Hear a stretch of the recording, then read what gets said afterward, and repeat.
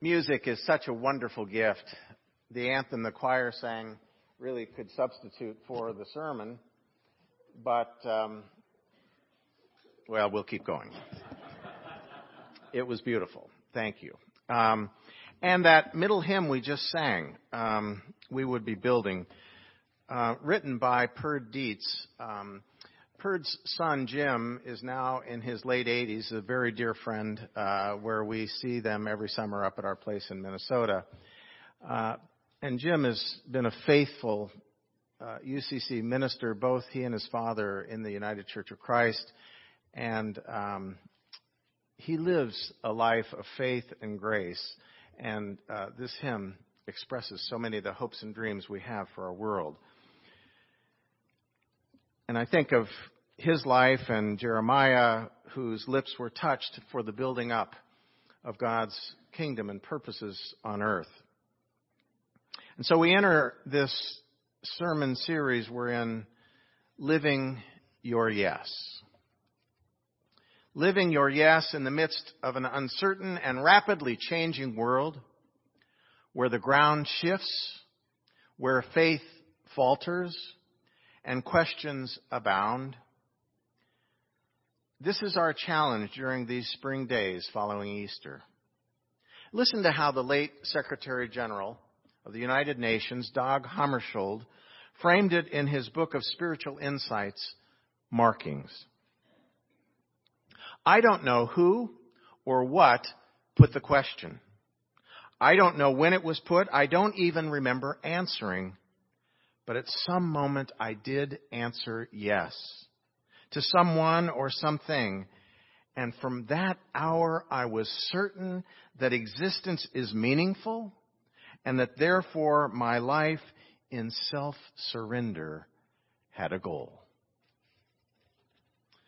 The yes we want to embrace today is grace-filled living and giving. Recently, I saw the movie The Promise, which gives some good history and background during the times of World War I, and I was reminded of this story from that First World War. It's about a mother whose unusually remarkable son gave his life on the battlefront. He was an outstanding young man, and his brilliance followed him early. From the first, he had led his classes, and at Oxford he went on to win distinct honor. But he went to war, and his life was blotted out by an exploding shell. The mother dreamed a singular dream. She thought an angel came and told her that she could have 5 minutes back with her son.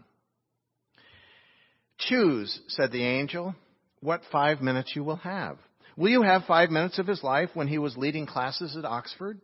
Or would you prefer to have 5 minutes of those days that he spent in the service of his country, those last days of his life? And the mother thought for a moment, and then she said, if I can have him back for 5 minutes, I should prefer to have him not as an Oxford student, nor during his soldier days. If I can have him back for 5 minutes, I want to have him as a little boy on a day he disobeyed me.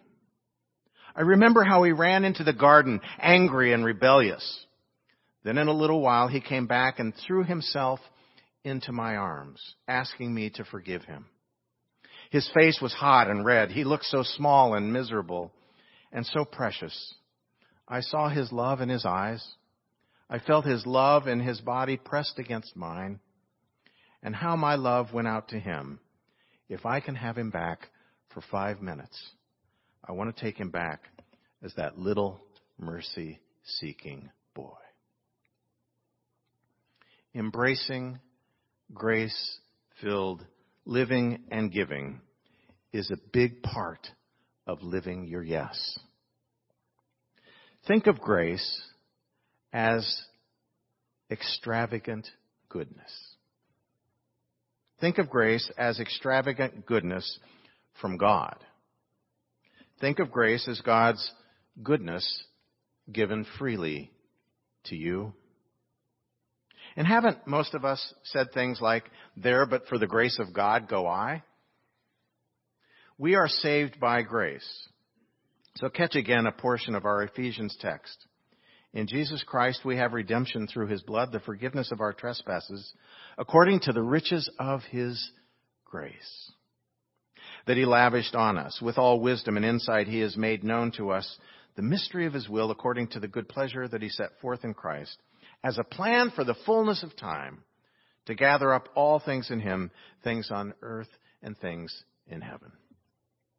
Mercy, forgiveness, and love are all wrapped up together in grace. And we don't control it, and we can't always understand it, but we can receive it. There's nothing you have to do. There's nothing you have to do. There's nothing you have to do. Is there a broken record here? No. It's just that when it comes to being saved by grace in Jesus Christ our Lord, there's nothing you have to do. Every Christian who believes that Jesus came to deal with sin believes that a newfound freedom is available to all. As our Ephesians text says, a plan for the fullness of time to gather up all things in him. It is by grace that I am standing here today. It is not by my own doing. Everything that I have and everything that I am are a gift from God. I am standing here today because of God's goodness freely given to me, which is grace. Prior to practically every sermon I preach, I offer the following prayer. Come, Lord Jesus, and be my guest, and let this sermon to you and your people be blessed. Amen. Grace Moore, who you probably don't know of, was an opera star, popular in the earlier part of the 20th century. She was known as the Tennessee Nightingale. Well, she returned to her childhood home in Tennessee to visit an old school friend. Her friend's husband was a good old country boy, and he was amazed at the singer's presence. And when his wife went into the kitchen to prepare lunch, he continued to address her as Miss Moore. Miss Moore. Well, trying to put him at ease, the opera star said, "Why don't you just say grace?" And immediately the man jumped to his feet, bowed his head, and said, "For what we are about to receive, may the Lord make us truly thankful." Now, I know that many of you say grace before meal time. Come, Lord Jesus, be our guest. Let this food to us be blessed. God is good and God is great. Let us thank him for our food. Mealtime is here. The board is spread. Thanks be to God who gives us bread. There are so many different ways to say grace before a meal. Some are memorized. Some are spontaneous. I'd like to suggest this morning that we say grace dozens of times at other occasions during the day. How about before going out for a pleasant walk or an evening stroll? Just say a grace and then go on your walk. Or having a friendly meeting or meeting someone for a cup of coffee. Just say a grace before you do that. Or when a problem is solved or you're trying to solve a problem, say a grace. Why don't we create our own grace prior to reading a good book, attending a play, or a concert, or any other activity we engage in, but that we tend to take for granted? Just say a 10 or 15 second grace, and then enter into that activity. I am convinced that grace, the more you say it, the more you live it, and the more you live it, the more you give it. Grace.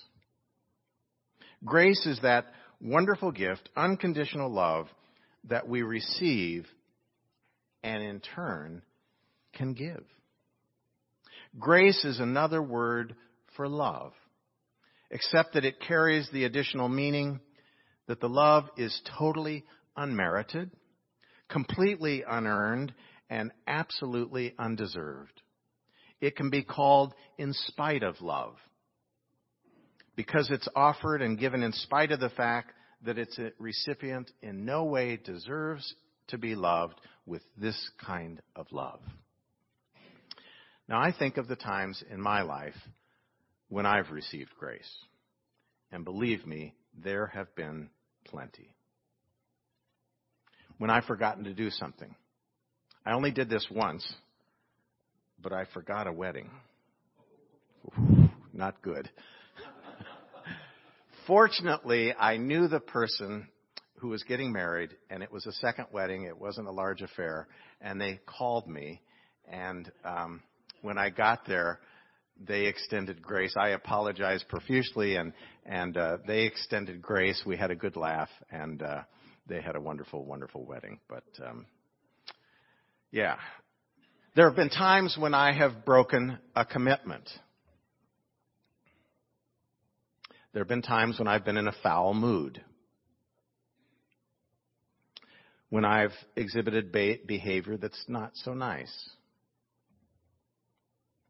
Times when I've really screwed up.